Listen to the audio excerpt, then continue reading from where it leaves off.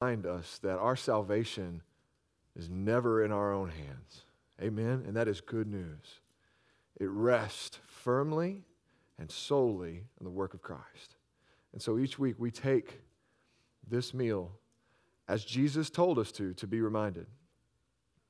To be reminded that indeed He gave Himself for us. So I want you to look at your elements there. And I know it's weird COVID elements. I get it.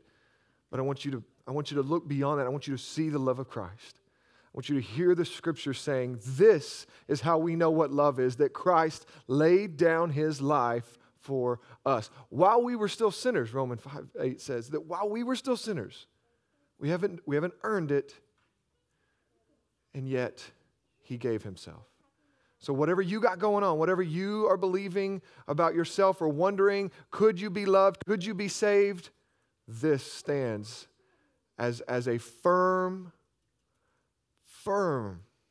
promise that indeed He is enough, His sacrifice is enough, and He invites you to come. So if you're new, if you're visiting, if you're not a Christian, this meal is honestly, it's not for you, but we would invite you to come and lean into the goodness of Jesus and perhaps receive it as a follower today for the first time. But you need to understand you're repenting and trusting in Him, and let your heart rejoice. So Christian, take that wafer, take that bread, break it before you eat it. And remember, this is Christ's body broken for you.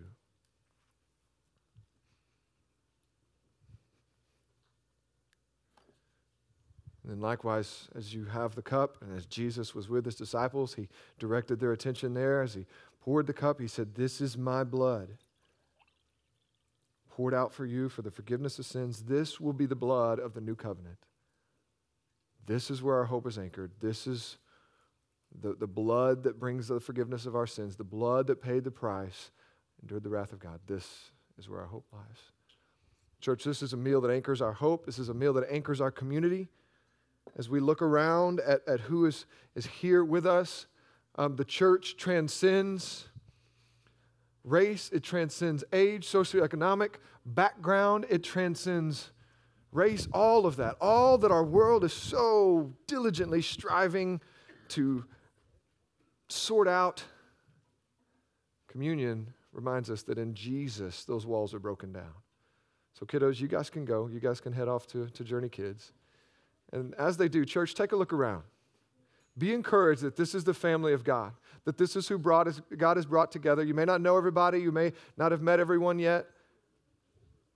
You may have issues with somebody in here, but rejoice that the gospel is our hope. The gospel brings us together and brings us a unity.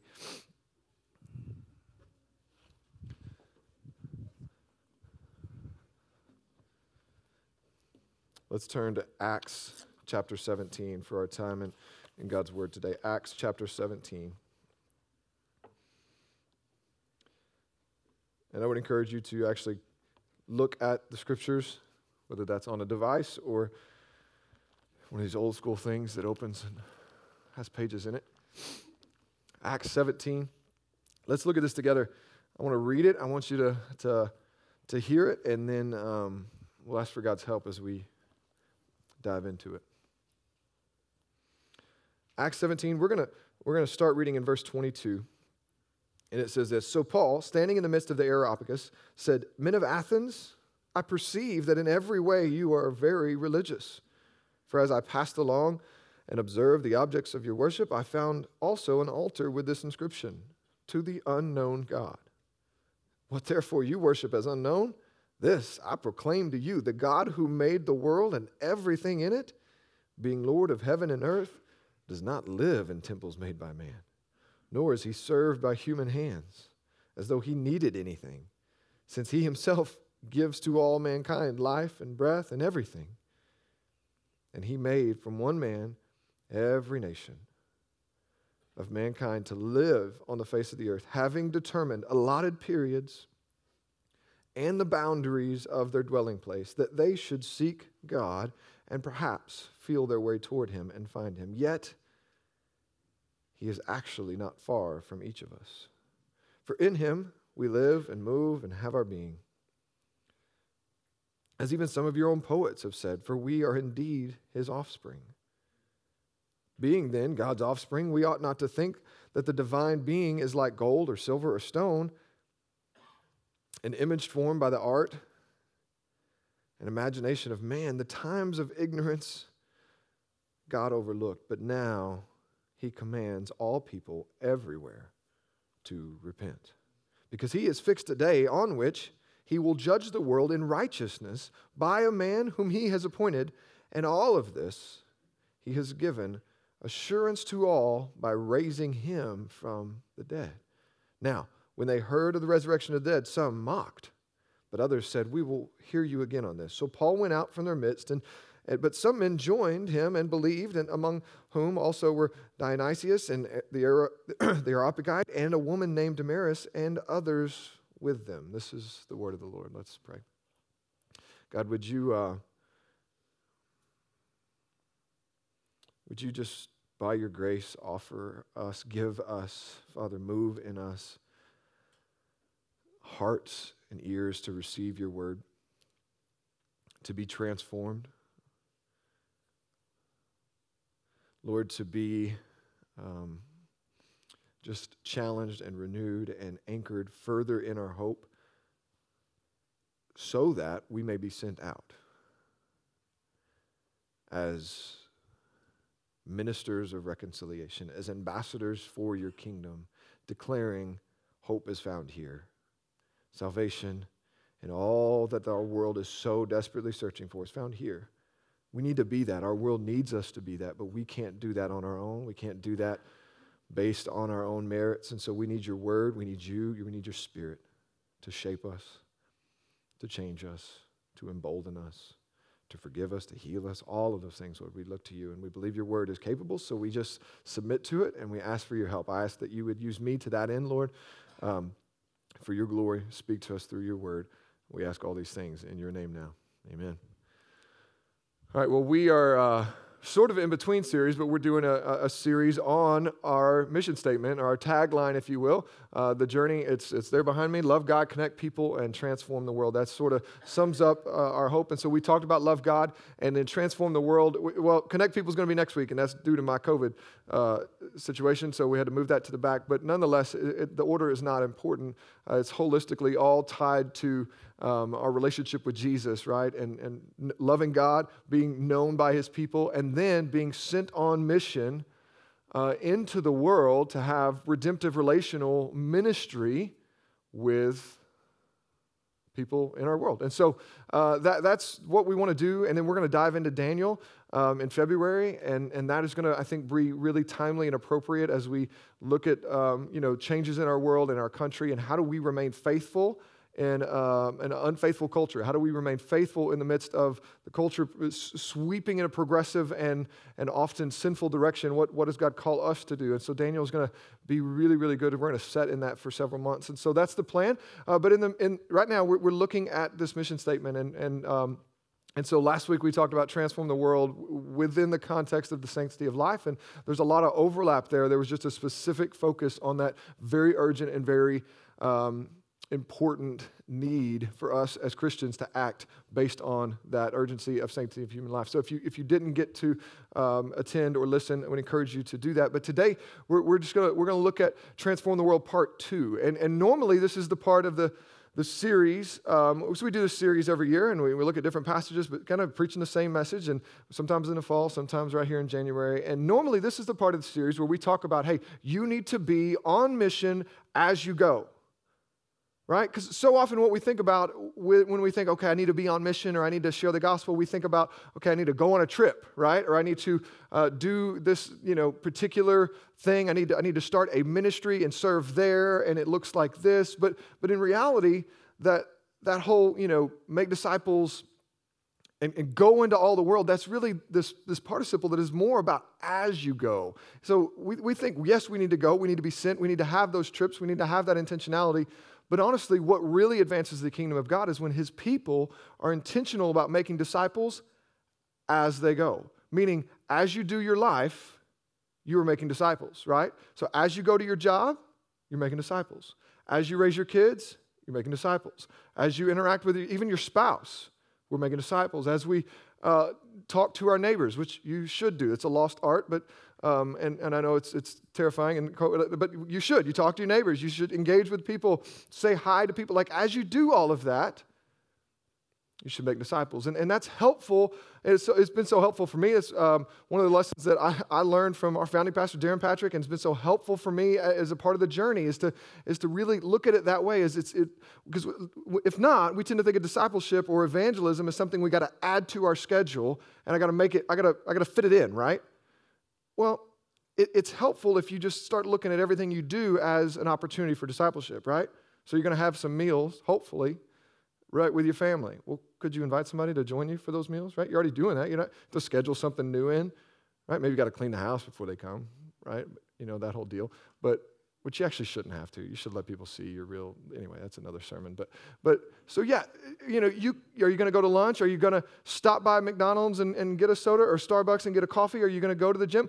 Okay, can you say hi to the people that all of that? That's just normally what we talk about. But I think we got to look a little more intentionally at where we're at, because this cultural moment has got us super divided and super triggered, right? Like I've seen more division within the, you know, evangelical world this year, and not that I'm this old man that has all these years of you know, experience, but like it's crazy. I've seen more in this last year, more division, more cutting down, more turning on people. I've seen people turn on faithful preachers and ministers who have been really helpful, leading voices in evangelicalism have totally been called Marxists and socialists and lost credibility. And there's been all sorts of just crazy stuff. Honestly, I've listened to people that I look up to, and I've been disappointed by what they have said about things that have gone on. And here's what I also know. I've disappointed you, right? Because I've challenged you, and I've spoken the word, and maybe wrongly or maybe rightly, but I know from conversations, I've disappointed some of you as we've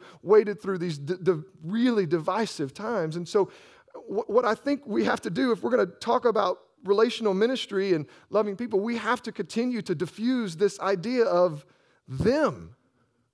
Because that's the narrative that our world is perpetuating. That's the job of the news. And that's the job of politics, honestly, right? Is to make you believe that there is a danger out there. There is a threat to your well-being, to your prosperity, to your livelihood, and it is them. Now, them takes all sorts of different forms depending on where you are. Your phone has learned where you are. I don't know if you've researched that whole deal, right, or heard about the social dilemma, but your phone knows what you're going to scroll on, what you're going to stop scrolling and look into, and what's going to entertain you. And if it's this, then they're going to send you more of that, right? If you're in this party and you're in this, you read that article, oh boy, they're going to send you some more of that. It's crazy to think about, but that's another sermon. But wherever you sit from a worldview, from an ideology standpoint, somebody is creating a them for you to think is the issue. And so what happens when that's the case, when we lose, we as Christians, okay, because we should respond differently to all this. And what happens when we believe that narrative and when we are shaped by that, we lose out on two fronts. First of all, we start believing that battle is happening, you know, in this macro level, in this, you know, world of whatever. And in reality, we don't have a lot of influence there. And so we spend a whole lot of energy with very little impact. So we kind of lose out on that front. And then secondly, we lose out because the people that we actually do have influence over, we forget to get to them. We forget to love them. You know what I'm saying? Because if we're too busy fighting them, whoever them is, we spend all our energy reading and watching and you know, fussing on social media about them, then we can very easily forget to love and disciple and lead the people that we actually have influence over, like our family, our friend, the people we work with, the people in our area. And listen, when we spend all our time fighting them, Satan wins. Because we as God's people, listen, this is good news, church. I'm not saying you're not concerned, but we are not fearful, and we are not fretful, and we are not terrified about what's to come. Because here's the deal, church. We're built for this. not the journey. The people of God, we are built for this. Whatever's coming, we are built for this. What do I mean by that? Well, listen, we have the hope that the world is searching for. We have a kingdom that cannot be shaken. We have a Savior that brings fulfillment to all of our longing. We have that good news. We have the gospel truth. We have hope. So we don't need to start thinking that God has somehow fell asleep or nodded off and he's trying to get this thing back on the rails. No, he's sovereign over what is happening. And there may indeed be some passive judgment on our country, and we'll look at that a little bit more when we get into Daniel. But that doesn't mean that we just freak out and bunker down and lob some laments out into the culture and just kind of stay away so we don't get hurt. No. We stand tall, we stand firm, and we say, hey, people, world, you're looking in the wrong place. We have hope. Its name is Jesus. So we're built for that. This is what Paul says. This is our first, this is what I want to take from you. We're going to look at Paul's approach here just a little bit. It's going to be very quick, and there's a lot to unpack in this passage and a lot of angles we could look at in the philosophy and all that's going on, but we're going to try to take an overview and just pull out a few principles from Paul as we engage with people, right? And not platforms and ideas, but people, and actually do ministry in that way. But the first thing we need to know is that God is sovereign over us being here in this moment, in this year, in this time. It says it right there in verse 26. And he made from one man every nation of mankind to live on the face of the earth, and having determined allotted periods and boundaries of their dwelling place. What does that mean? It's not an accident that you were born when you were born. It's not an accident that you're here where you are in this moment in history. You understand that? Students, you understand it's not an accident that you are in junior high, high school, college in 2021 during a pandemic, doing remote learning, world's fussing at each other. It's not an accident. Parents, it's not an accident that you're their parents. People, it's not an accident that you are alive during this day and age. God has not lost control. He is indeed sovereign over this, and He placed us, you, me, all of us here for a purpose, for a reason. Why? So that people could hear about Jesus. Right? That's what He says, verse 27. He put us here, right? If you're here and you're a Christian, you've been led to the Lord, right? Like He put somebody in your path. He put somebody, like God moved me to Pope County down in the hills on a cattle farm when I was 5. You know what He did with that? A few months later, He sent 2 men from a little bitty missionary Baptist church down the road to come and knock on our door and invite me and my mom to Bible school. And you know what? Through that, I came to know Jesus. It didn't happen immediately, but through that series of events, God came to get me. He pursued me. He found me. Okay, your story looks different, but He put people in your place, in your path, and at the right time to introduce you to Jesus, right? Well, here's the deal. He's not done bringing people to faith. He's not done advancing His kingdom, right? And so just like a man named Paul Sellers and Rip, I'm forgetting Rip's last name, but Rip Jackson, just like they were put there to go around and invite people. Like, I'm talking, the next house was like 5 miles down the road, right? From where I was. They're knocking on these doors, inviting, like, they were used to bring me into faith. Like, praise God for them. Here's the deal. He's putting people in your path to bring them to faith. In your space, and He wants to use you to bring them to faith. Okay, so it's not that God is not concerned about the direction of our country. He absolutely is. There is absolutely an impact to elections and to policy and the way that it plays out. So absolutely. It impacts people that He loves, so He absolutely cares. But His strategy, His plan A for bringing remedy is the church, and it's the gospel.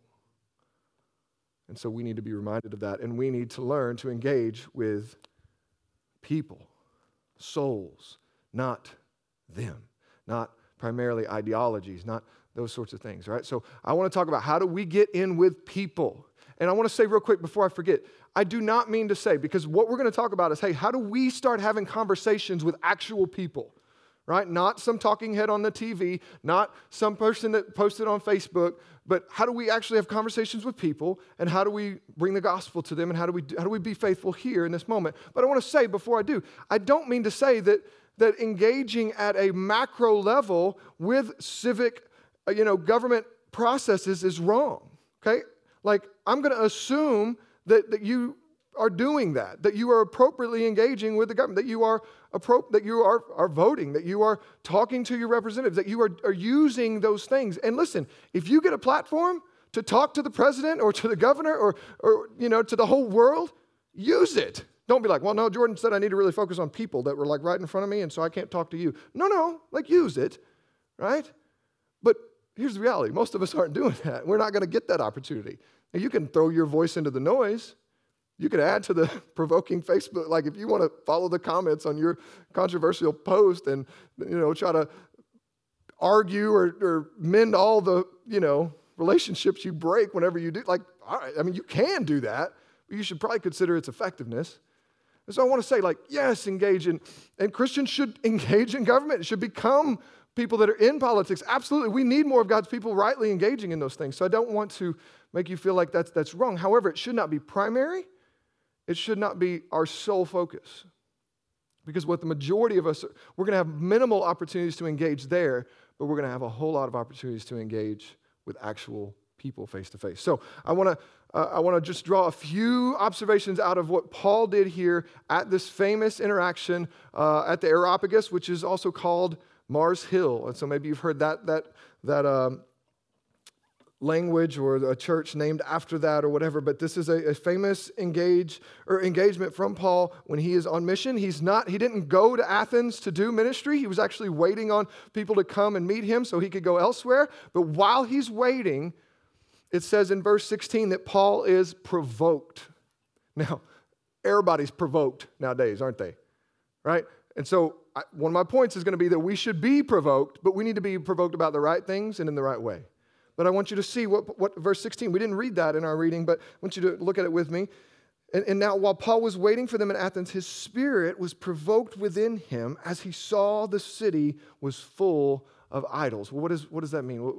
Paul is observing the world. He's observing this particular part of the world in Athens. And there's all sorts of, there's Stoic philosophers and Epicurean philosophers and all sorts of different ideologies. And they had a culture where they sort of put all that out there in this public forum for people to hear, and it was sort of entertainment and also just kind of worldview shape, as values. It all happened instead of, on news stations and, different channel networks. It was happening in this very, place in this city. And so Paul's observing this, and he's observing the people being impacted by this, and it says that Paul was provoked. But as we're going to see, that doesn't mean that Paul, puffs up his chest and goes and tells them all how dumb they are, right? And he doesn't begin to just tear them down as idiots who have no clue and are trying to destroy the country. It's not his approach. In fact, he's going to be talking about reasoning with them and perceiving. Okay, and we're going to get to that. But here's before we go there, I need you to be provoked in the right way.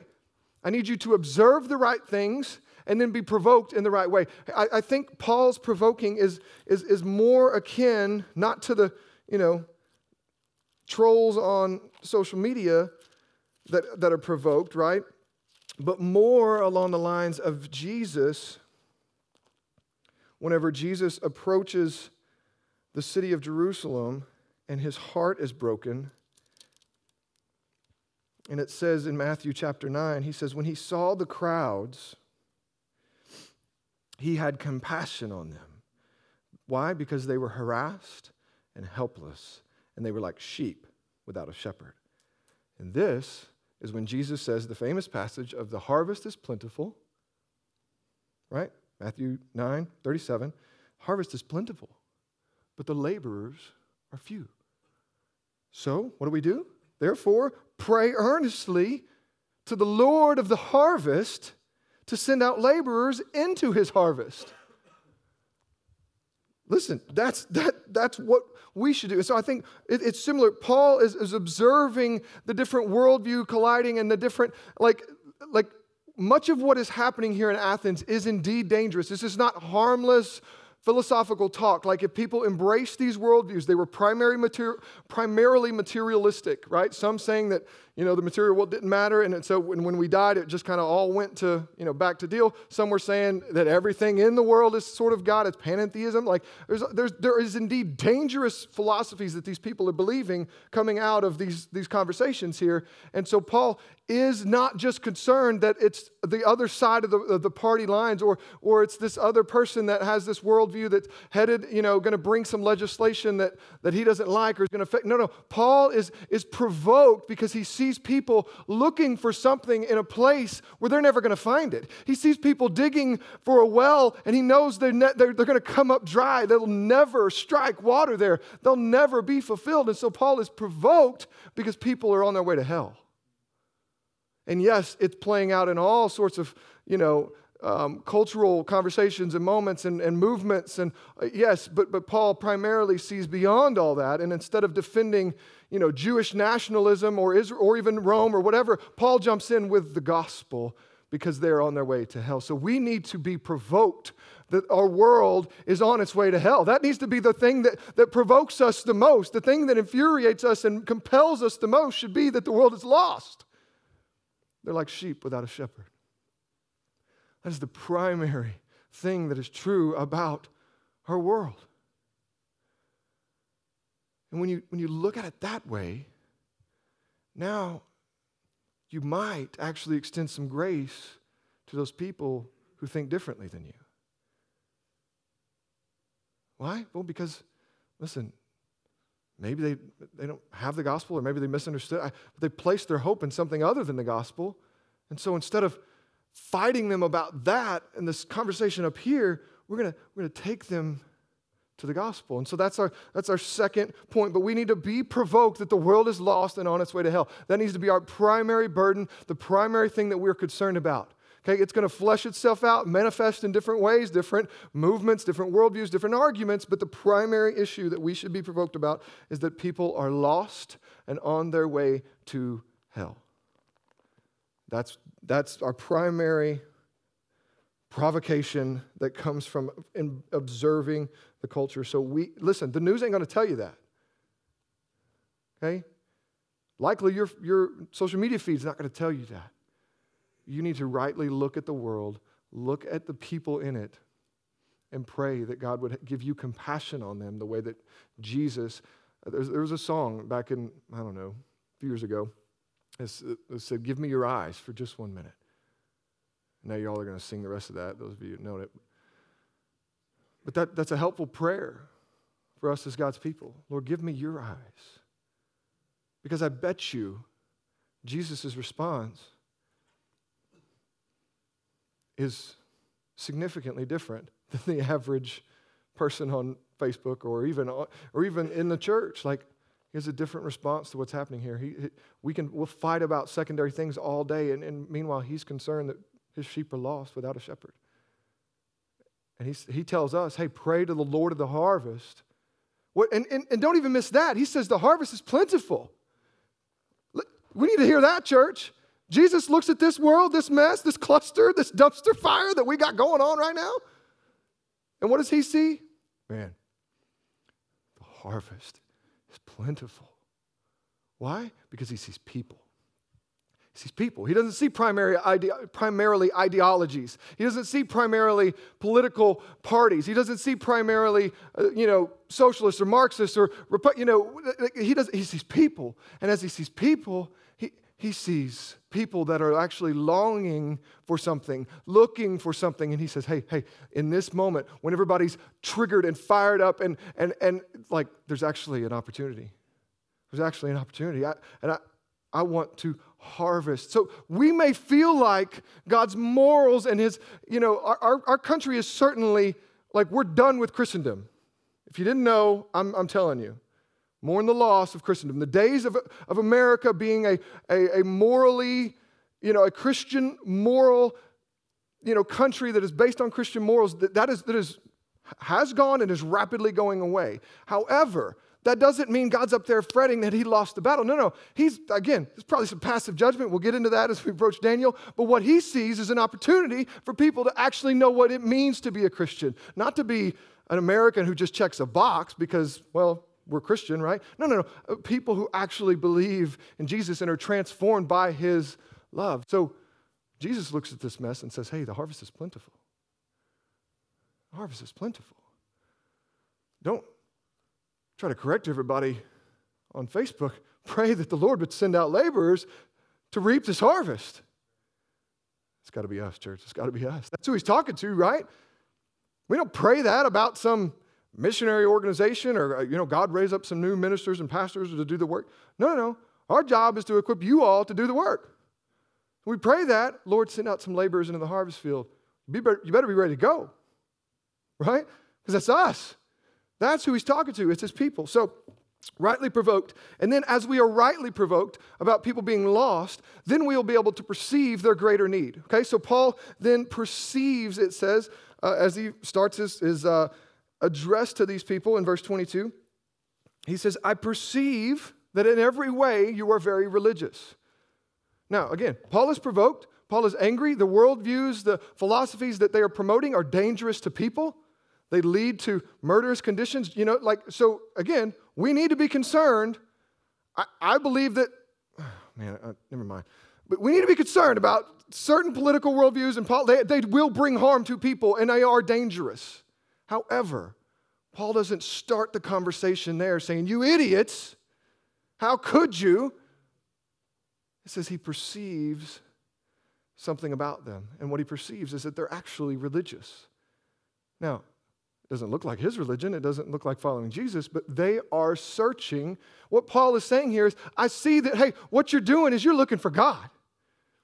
You don't know how to find him, and you're in the wrong place, but hey, we're not that different because you're looking for God. I perceive that you're very religious. He says, because as I passed along and observed the objects of your worship, he says, I found this inscription, and it says, to the unknown God. Like, that's the culture there. They're so, they don't know what's true, but they're just throwing up these Hail Marys of, well, hey, we better pray to the sun god. We better pray to the God of rain and the God of, fertility. We better make sure we cover all of these things, right? And there's Greek philosophy that you learn about. All of that is in there.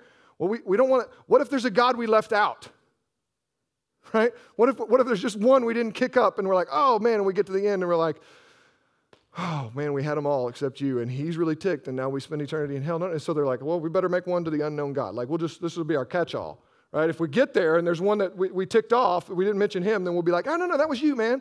That was you. We had you covered. That was the unknown God. That was you, right? Paul says, listen, what you therefore worship as unknown, let me tell you about him. Let me tell you about the God that you think is unknown. He's not. He says, the very God, therefore, that made the world and everything in it, being the Lord of heaven and earth, does not live in temples made by man. Let me tell you what you don't know. Let me tell you what you're searching for. He says, you think there's going to be this, you're going to build the right temple or build the right, altar, and then things are going to work. And he said, no, let me tell you where to find the hope that you're longing for. Let me tell you where to find life and salvation. And it's actually in the God who made everything. It's not this God for this and this God for that. No. God who made everything. And the good news is he's not served by human hands as though he needed anything from us, since he himself gives to all mankind life and breath and everything in it. And he made from one man every nation of mankind to live on the face of the earth, having determined their allotted periods and boundaries and their dwelling place, that they should seek God and perhaps find their way to him. Yet he's actually not that far from all of us. We're going to get to that, the preaching of the gospel, in just a moment. But we need to stop for a moment and see, what did Paul perceive? Well, in order for Paul to perceive, he had to be provoked about people being lost and not people being wrong. Okay? He was provoked about people being lost, not people being wrong. Write that down. He was provoked about people being lost, not people being wrong. And when you're provoked about people being lost, now you can listen a little bit differently. Now you can lean in and you can hear from them a little bit differently, and you could perceive what they're actually searching for. And when you get there, now you're real close to just presenting the gospel to them. That's what Paul is doing, is he's observing. He's actually took the time to walk through and process, hey, what do they value? He reads their poets, he reads their musicians, and he says, hey, I noticed all of this. Well, let me point you in the direction that you're trying to feel around and get there. Let me point you to it. So here's the deal. Here's what I'm telling you, is there are a lot of people with really, really strong ideas about what's going to fix our world. Okay? and they're in political office, and they are on TV, and they are writing books, and they are in the streets, and they all have really, really, really, really, really strong ideas about what's going to fix this mess. Okay? Now, if it ain't Jesus, they are wrong. Okay? But remember, we're going to get provoked that they're lost, not that they're wrong, right? So if that's true, now we can not be so defensive, and we can be a little more loving, and we might actually be able to hear them. Because if we lean in to these movements, people wanting social justice for fill in the blank, whatever, intersection they've decided about gender and race, whatever, like they're longing for justice. Okay, well, we can relate to that, right? Not that we sympathize with that and go, you know what, you're right. That's what we really need. No. But we can start there, right? People wanting racial reconciliation, we can hear them there. We can hear that justice. Some people just want, human decency. People just want human equality, right? And then I think what overarches with all of these movements is that people want a purpose, right? I don't know if you know that. We're made to have a purpose, right? Again, I quote this all the time, but one of the best-selling books of all time is The Purpose-Driven Life. It starts out saying, it's not about you, right? There's all kinds of self-help books saying, you know what? It's actually good for you to give to other people. You know what? You're more blessed to give than to receive. That's how they talk, too. I don't know if you knew that. But there's all of these people like saying, hey, you know what? You know what will make you feel better? What will make you not as depressed? Care about somebody else. Get involved with a cause. Well, what are they doing? Listen, they're groping for God. They're groping. It says God put eternity in the heart of men. They're just grasping for it. They don't know where to look. They don't have the good news of the gospel. They don't have that revelation yet, but they're groping for it. They're looking. They're longing. So a lot of these people get involved in these movements because they're tired of inaction. They're tired of a church that just talks and that talks about being, as we looked at last week, talks about being pro-life but doesn't do anything pro-life. They're tired of a church that has the good news of the gospel that actually will bring peace and healing to racial reconciliation, that doesn't seem to care about those who are hurt by racial division. They're tired of a church that just talks. So they're leaving the church. And they're going to these movements. They're going to these causes. And some of them have never been in the church, but they're attracted to these movements. They're attracted to these causes. Why? Because they want purpose. They want justice. They may not know what justice means. They haven't fully formed. They may have been caught up in a narrative by some, whatever. But nonetheless, what Paul is doing here with these people in Athens is he's saying, hey, I see what your underlying value is, or what your underlying desire, or what you're searching for. And hey, let me tell you, you're not going to find it there. You're not going to find it there.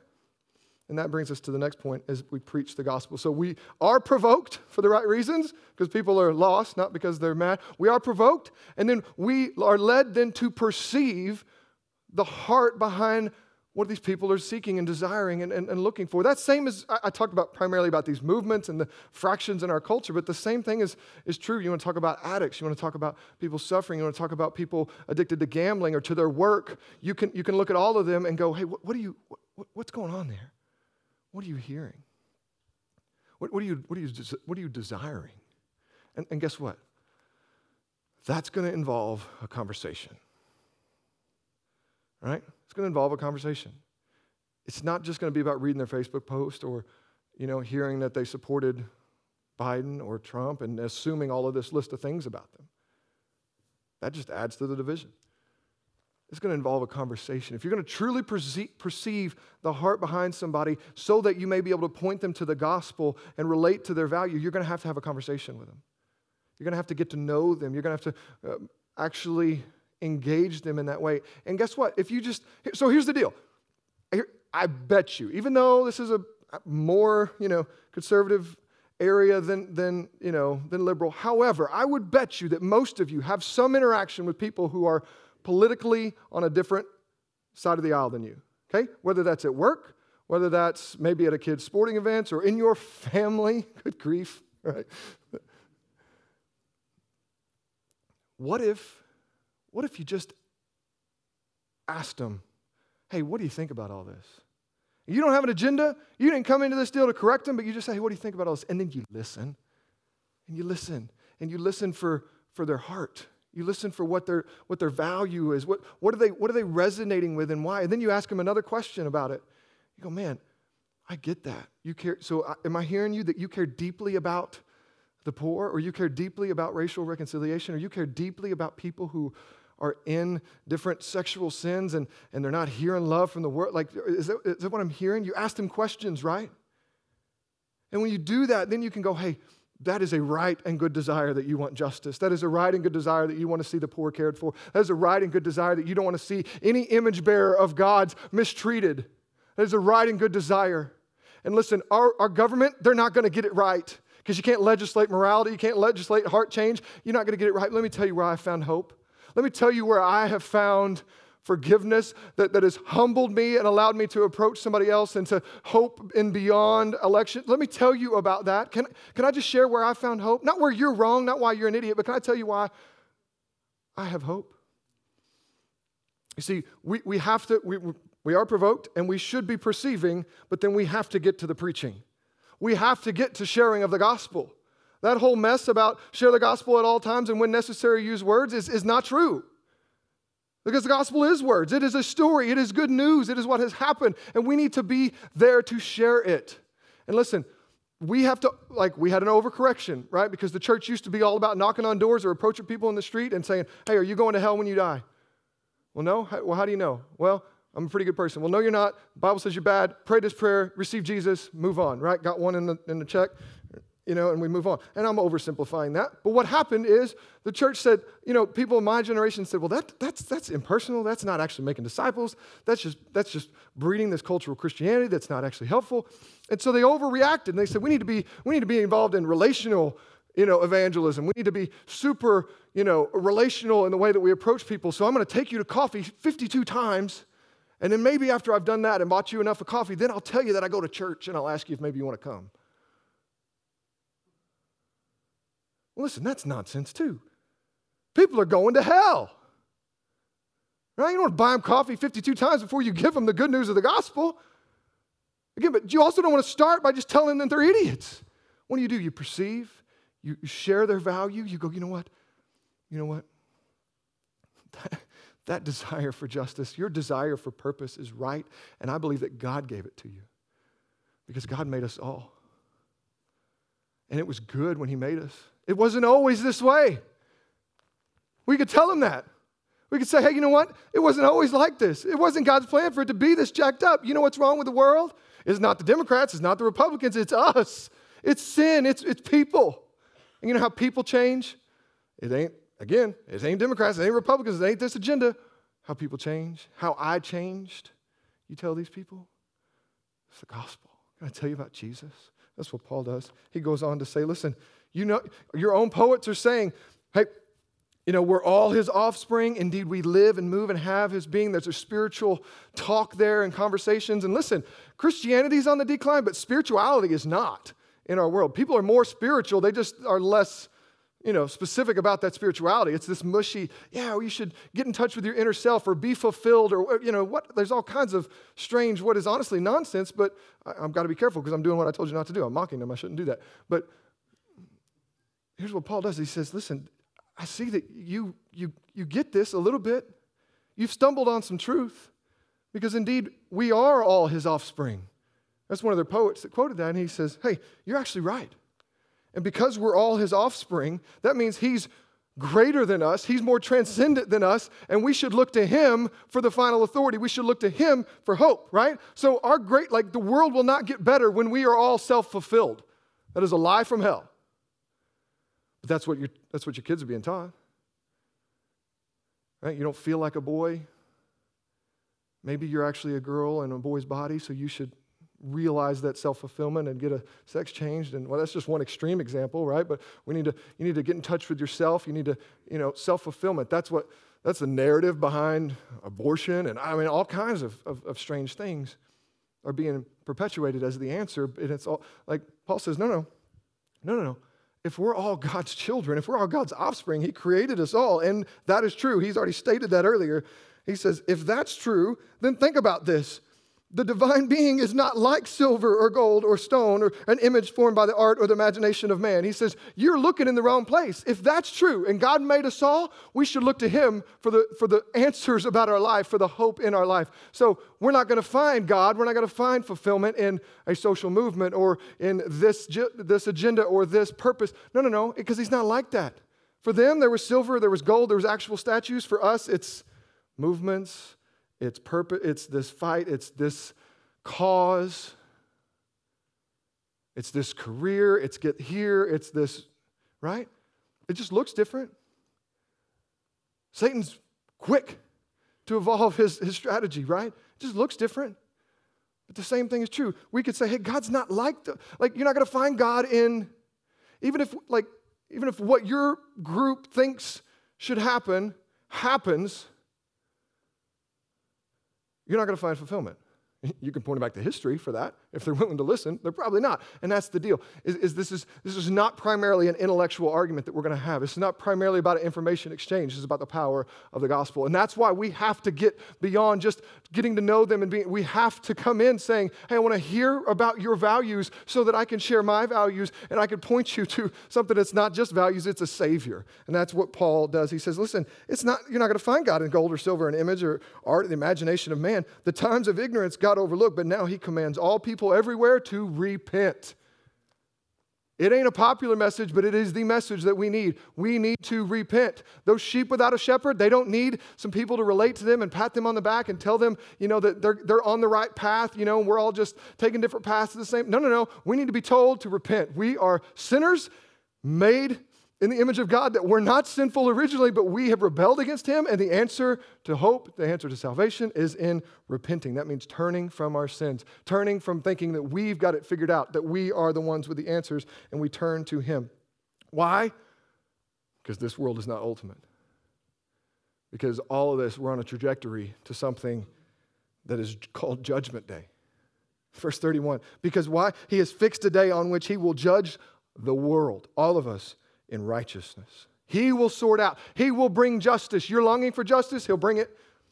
You're longing for equality, he's going to make it happen. You're longing for, God has a plan to get us there, but you need to make sure you're on the right side of that plan. You need to make sure that you have trusted in his plan, which his plan is a man that was appointed, he says, to be the judge. And he's given assurance to all of this by raising that man from the dead. And implicit in that message is what Paul has already been teaching there, already been telling there, is that Jesus was born of a virgin, entered into our world to die for our sins, and was resurrected on the third day to be the Savior. And that is where we find hope. That is where all our longings find their yes and amen, find their fulfillment there in Christ. And listen, you're not going to argue way into them understanding that. You're not going to argue your way into them getting there, because the preaching of the gospel, Paul says in 1 Corinthians, is foolishness to those that are perishing. What does that mean? It means, Paul got mocked. That's what it means. Verse 27, Paul says all this. He starts talking about a guy who got up out of the grave, and they start mocking him. Some of you are scared of that. Some of you tried sharing the gospel once, and you got mocked. And you never did it again. Some of you are scared of that. And it's a very real possibility. But Paul, it's mocked. But others, they say, hey, we want to know more. And then others are converted on that day. Well, here's the deal. It's not about intellectual information exchange. It's not about reasoning and arguments. It's about the power of the gospel. Romans says, I'm not ashamed of the gospel because it's the power of God unto salvation. So there's going to be plenty of people that when you say it, when you tell them about your belief in Jesus, they're going to laugh at you. There's going to be other people who are going to go, wow, tell me more. Or, wow, I need this Jesus. I'll tell you a story one time about this guy we met in a parking lot, and his life was busted. His girlfriend was crazy. He was addicted to drugs. He had a bachelor's degree in psychology, but he was working at a grocery store, and he was just depressed. And he comes up and starts talking to us, and we share the gospel with him, and I'm thinking, okay, we need to meet up with this guy and talk to him some more. And he was just like, I want that. I want that. How do I get that? And we're like, you pray. And we pray, and we're like, man, I don't know if he got it. We're going to follow up with him. The next day, he's like, hey, I kicked my girlfriend out. I'm getting a job. I'm moving back home. I'm not going to do drugs again. And he didn't. Why? Because the power of the gospel changed his life, period. It wasn't my reasoning. It wasn't my eloquent presentation. It was the gospel. And so you don't have to be a seminary-trained preacher. You don't have to be, an eloquent, a good talker, right? You just have to be willing to share your story. You have to be willing to hear people and then point them to Jesus. And Jesus will do the rest. He'll do the work. Okay, so a few practical points. I know I'm running low on time. Start with the people closest to you. Again, don't fight them. Start with the people closest to you. And by that, I mean your kids, your family. Don't forget them, right? Listen to your kids. Like, your kids are watching the chaos. They're watching the dumpster fire happen, and they are hearing subtle hints from people, maybe on YouTube, maybe here, but they're hearing people process it, and you need to engage with them and help them process it. And beyond that, you need to help them be grounded in the gospel. You need to, as I said a few weeks ago in our devotional, when we think about the world that's going to be left to our kids, we should be provoked, but it should be provoked to disciple them, not to primarily worry about legislation, but to worry about their discipleship. Because if we get their discipleship right, if we point them to Jesus and anchor them in Him, they'll be able to withstand. They'll be okay no matter what the world brings. So start there. Start with your family. Start with who's in front of you, even in your home. Engage with them. Be intentional about that engagement. Go on beyond that. Who you work with, right? So before you start thinking about, I got to meet new people, who's around you already? Who are you coming in contact with regularly? Who do you work with? Who do you recreate with? Like, what businesses do you frequent? Do you go to the same gas station all the time? Well, maybe you should get to know, instead of just grunting at the clerks that say hi when you come in. Maybe you say hi back. Maybe you get to know their name. Maybe you talk to them. Maybe you hear what is their story, and you start to build relationship with them, right? As you go to a coffee shop or, wherever it is, like if you go to a lunch place, say hi. Maybe go to the same place regularly so that you can get to know the waiters, the waitresses, the people that are working there, so that you can build a relationship with them. So what I'm saying is take what you already do and get to know people and be intentional about relational conversations. Because again, if we just keeps us in this, well, that's them. If I can't get to them, I don't know what to do. I'm just going to fuss about them. Meanwhile, there's people right in front of us all the time that God wants us to be used as a part of their story. And then it just goes on out beyond that, right? Who's the next circle, right? Not outside of your house, then in your work, and then in this, and then your kids' sports or your kids' class. Like, who are you around? And then, here's the deal. You could talk about how the world's going to hell in a handbasket and how but here's the deal. There's people right here in Southern Illinois that would love for you to actually help them. That they've actually entered into a recovery program or into a foster. Their kids have been taken from them. They actually want to get, out of it. There's kids that have said to somebody in their school, yeah, I'd love a mentor, but I don't know where to start. Like, there's all sorts of people that are what, some would call low-hanging fruit.